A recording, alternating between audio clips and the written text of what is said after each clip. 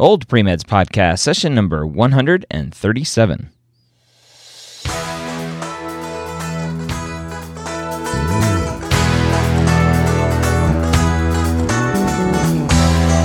You're a non-traditional student entering the medical field on your terms. You may have had some hiccups along the way, but now you're ready to change course and go back and serve others as a physician.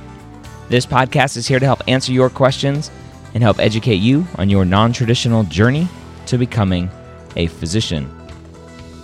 Welcome to the Old Pre-Meds Podcast. My name is Dr. Ryan Gray, your host here every week, where I take questions directly from the Old Pre-Meds forums over at medicalschoolhq.net/forums. Specifically look for the non-traditional pre-med forum and join the community over there. Ask questions, get answers, especially here on this podcast. All right, today's question comes from a student who's wondering about undergrad from a decade ago and a graduate degree now. They say, "Hello, everyone. I wanted to get some advice about my stats for applying to medical school. I'm a 32-year-old working in a virology lab in Boston. I received a BA in general biology in 2008 and earned less than stellar grades. I ended up graduating with a 2.7 GPA with no real upward trend in grades. I was working and taking too many classes and generally clueless about how to properly study/manage time, etc. Sound familiar? I was lucky enough to get into a master's program immediately after graduation in molecular and cell biology, thanks to good research experience. I moved away from my family, cut out distractions, quit work, and did very well in the program. All graduate science courses, 3.8 science GPA, 44 total credits. The master's program is listed as a postbac in the AAMC directory, but has no linkages to its medical school. I always had the intention to pursue medicine and kept up the volunteering and shadowing while in school. I was very discouraged after completing the program to find out after hearing from a pre-med advisor at my undergraduate institution and reading many forum posts online, shame, SDN, most likely, that my master's would not help me at all for applying to medical school, i.e., well, everyone does well in grad school, quote, it is just a glorified extracurricular activity, end quote.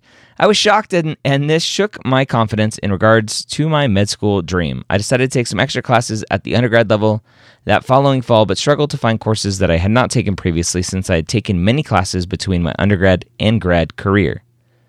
I took 11 science credits, so my post-bac undergrad science GPA is a 3.9 and 17 total credits. Cumulative post-bac undergrad GPA of 3.8. This, of course, did nothing to help with my total undergrad GPA. It sits now at 2.55 science GPA and 2.82 cumulative undergrad GPA total. After all that, I had to put my med school dream on hold and work to pay my bills. I've been working in the same lab for several years as a researcher.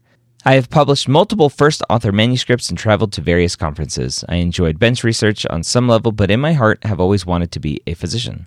I kept up my clinical volunteering even though I wasn't sure I would even stand a chance in the application process. I feel that now is the time to apply and just bite the bullet. My question is, will my undergrad performance haunt me forever? Do I have to earn another bachelor's degree? I have been told that by my advisor before. Or do an SMP with a linkage. I'm not sure how feasible that all is since I have to support myself. Like so many others, I feel the grades I earned at 18 should not dictate the rest of my life. I worked very hard in graduate school and feel this should count for something. I know this is a major challenge and I cannot change how medical school views grad work versus undergrad work. I have colleagues who have struggled to get into medical school with multiple hard science graduate degrees due to bad undergrad standing from over 10 years back. I have been working on practicing for the MCAT and earned a 5.15 on my last practice test, so I'm in good standing with that. What else can I do? Man, where do I start with this one? Here is, this post is the exact reason why I started the medical school headquarters, why I started the Pre-Med Years podcast, why I continue to do these old Pre-Meds podcasts. Because this user should have applied to medical school a long time ago. Who cares if the advisor says you can't do it? Who cares if somebody said everyone does well in grad school? Who cares if someone said it's just glorified extracurricular activities? Who cares? what other people say. The only people that matter are the people sitting in the admissions committee at the schools that you apply to. No one else matters. Nothing else matters. Will your undergrad performance haunt you forever? Yep. Well, not forever. It'll haunt you until you get into medical school. That's just a fact, right? You did poorly. Oh well. Guess what? You made up for it with your master's GPA. Does everyone do well in grad school? Absolutely not. Not at all. That's ridiculous. To say that everyone does well in grad school is just an ignorant comment. And to listen to people say that means that your confidence is shaken to the core, which you says it is. You said it. You said it is, right? I was shocked, and this shook my confidence. You have to ignore what other people are saying. You have to move on. You have to apply to medical school. You have to take the MCAT. You have to do this. Now, the question is, should you do it now?